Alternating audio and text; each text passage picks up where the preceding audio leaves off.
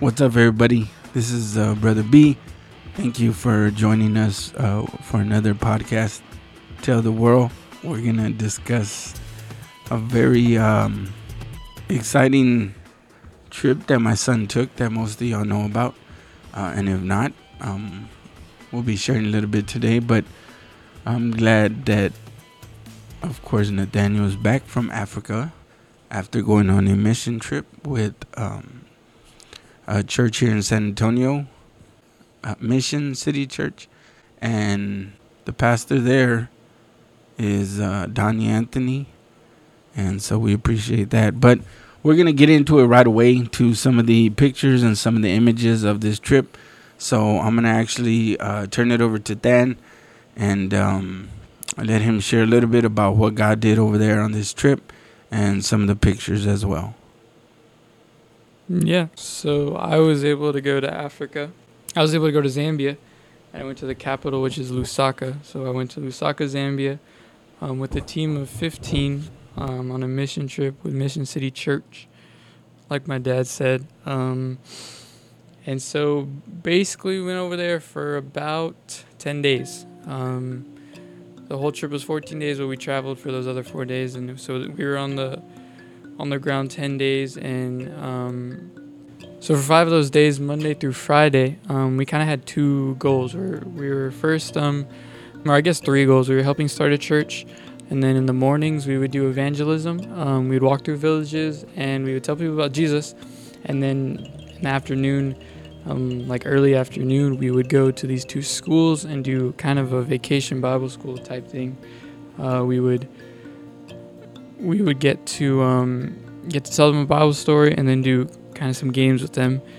And so, like I said, in those mornings we did that evangelism. So basically what we did is we broke up into teams of 3, and we had translators with each team, and we kind of just walked through their village. We were walking through I guess the little subdivisions of the city are called compounds. So we were walking through the Lusaka West compound, and everyone we would see, we would ask them if we could tell them a story and ask them a question, and we would tell them this story. And what we would do is we had a stick, and there was a lot of dirt, so we would draw pictures in the dirt as we're telling the story. And so I'll kind of go over the story real quick. And the story was a story of 2 kingdoms. So in the beginning there was one kingdom. It was the kingdom of light, and we would draw a circle, and we would put an L on the top of that circle for the kingdom of light. And in that kingdom, there was one true ruler. That true ruler was God. Then we'd write a little G, capital G, in that circle, because God was the ruler. And we kind of do that drawing throughout the whole thing.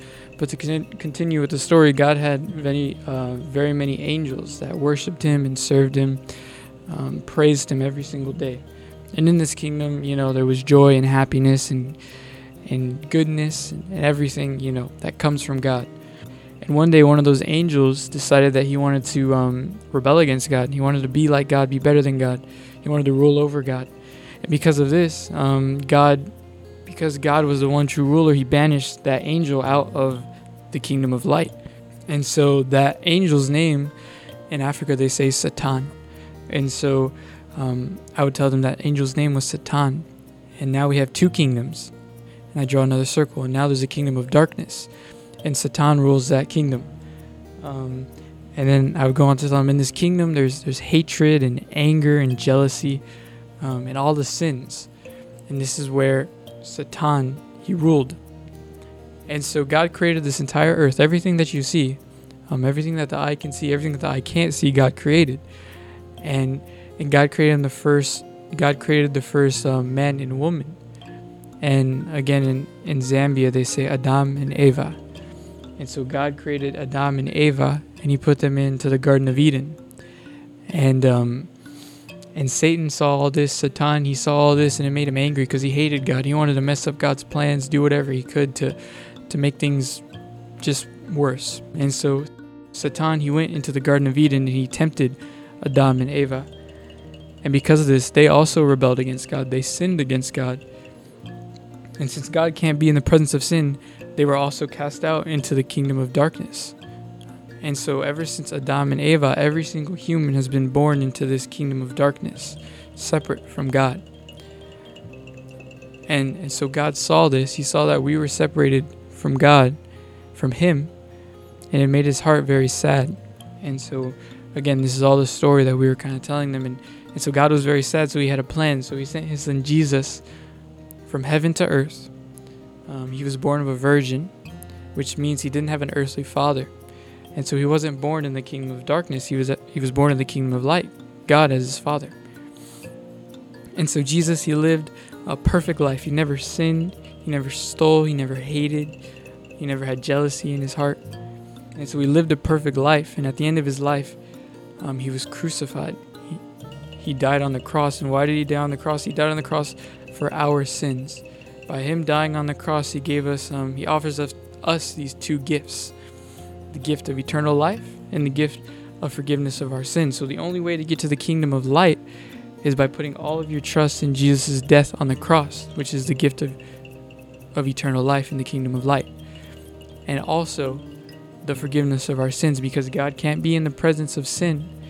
Jesus also forgave our sins. He took the punishment for our sins. We deserve to be there on the cross, but Jesus took that punishment because He was the perfect sacrifice. And so this was basically the story that we told them. Like I said, we had translators, so I would stop in between every sentence, and they would translate. And most of the people there, they knew English, but we wanted them to kind of hear the story in their heart language so that they totally understood. And so we would walk around telling people this story throughout that morning, and we actually had 250 plus people pray to accept Christ, which is a blessing. Way more than anything I could have imagined. Obviously God can't put God in a box or anything like that, but that was a blessing. And then we also went to these schools, and we actually had to walk to these schools because the roads were so bad that we couldn't take our bus or our van. So we walked to the schools, and like I said, we had those translators that were working with us, and I got to meet them. I got to know them pretty well. A lot of them were my age, maybe a little older, in their early 20s, mid-20s. And it was just awesome spending time with them. Something that was crazy is that no matter what we were doing or where we were going, they were always singing. So if we were walking from the compound that I mentioned to the next school, they were singing, singing praises. Or if we were in the bus going back home, they were singing in English, singing in their language, and another language they knew. It was just beautiful. But we got to those schools, and we were able to do the Bible story every day. Someone did a Bible story, and then we played games with them, which was a lot of fun. We took the parachutes. I don't know if you've ever seen those, and threw the ball on them, and they kind of shook them up and down and had a lot of fun. And we played games with the soccer ball, and with the literal ones, they colored, and we played Follow the Leader and Simon Says, all those things. And I got to do that with the kids, which was great. And so, yeah, those two schools that we went to, one was Lily of the Valley School. That was the smaller one, probably about 80 kids that we helped out. And then that second school was called Stepping Stone Academy, over 100 kids there. So that, like I said, that was a blessing, great time. I got to do a Bible story for them.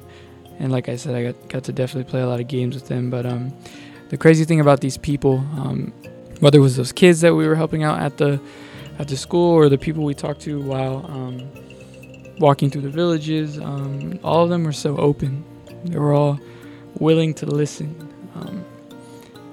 Whatever they were doing, they would kind of drop. If they were washing clothes, and we approached them, they would stop washing their clothes. They would bring chairs from inside their house and set them outside so that we could sit down, and they were willing to listen to our story. Whether at the end of by the end of us telling the story, whether they prayed to accept Christ, whether they didn't pray to accept Christ, no matter what, they were really thinking about what we were saying.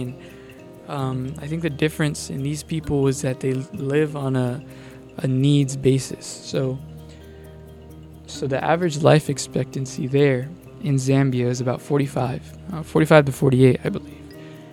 And so for them, death was something that was common. Whether it was, last month a family member dying, or a few weeks ago they had a friend, or or someone they knew pass away. This was something that was right there in front of their faces. So when they're offered the opportunity to have something like eternal life, this is something that they see as a need. The same thing goes with their everyday life. They're thinking about how they're going to feed their family, put food in front of their kids, in front of their wife or their husband for that next day. They're thinking about what they need to do to make enough money to pay any bills, to get whatever they need done. That's what they're only doing what they need to do. They're not being distracted by a want or a desire, or, oh man, I want to do this right now, or I don't want to do that. That's not what they're thinking about. They're thinking about needs, and when that is their basis for the way they live, whatever they need is what they're going to do. When they're presented with the story of Jesus, everyone knows that they're broken. I know I'm broken. You can ask anyone. This world is broken, and they realize that, and they realize that they need to be fixed. And when Jesus is presented to them, they see it as a need, and they take it and run with it. We had a story of this young man. He prayed to accept Christ. One of our groups led him to in that prayer. And so that group left his house and were walking down the street, and probably 15 minutes later, that young man brought, I believe it was like 15 or 16 of his neighbors all around. I imagine everyone he saw, and he brought them to one of the groups that we brought, some of our team members, and he told them, you need to hear this story. He told his neighbors, you need to hear this story of Jesus. And of course, our team shared the story, and many people were brought to Christ. And then there's more stories of these kids that we were helping out at the school that we were doing the Bible stories with. These kids were going home. There was this one kid, he went home and he told his grandma, and he helped his grandma pray to accept Christ. And then his grandma went and he told those kids, his parents, the same story of Jesus, and they accepted Christ. And then the parents went back to the school and they thanked the school for whatever we were doing. They said, I have no idea what you are doing, but thank you guys so much for sharing this story with us. And that's how these people live. They're gonna take what they have and run with it. They took God, Jesus, and what was more amazing than anything me or any of our team members did is how these people in Zambia reacted to it, what they did with it. And so again, it was just a blessing of 2 weeks. I got to meet a lot of those people there in Zambia. Got close with them, got close with the team that I went with, that team of 15 that I said. Got to know a lot of great people, and God worked. It was by no means anything that we did. We definitely, I guess you could say we went to Africa, but God did all the real work. He did the work in people's hearts. He did the work in our hearts. And again, something I learned is don't ever put God in a box or underestimate what he can do, because he can take what you think is good and he can make it great. And so I was just blessed by this trip. Thank you. Anyone who prayed, anyone who even asked, anyone who listened to this, just thank you. And I encourage you to go out and do the same, to go out and tell someone about God, whether it's someone in Africa and someone right here in San Antonio or wherever you live. Like, there's no difference. It's all the same, all just as important. All the work of God. God doesn't favor one country over another, or favor one type of work over another. If you're being obedient, doing the will of God, there's always something to be done there. And so again, thank you. That's my story. Went to Africa, and God did some cool stuff. Let's tell Jesus that truly you've done it. Amen. Amen. Go for it, Mama Grace.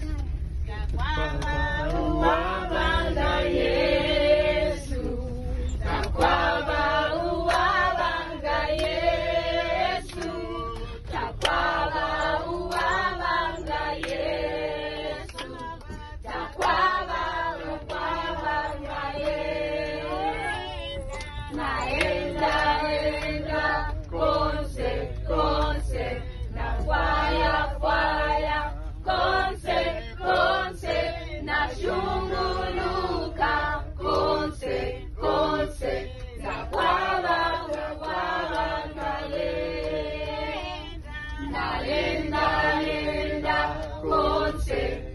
say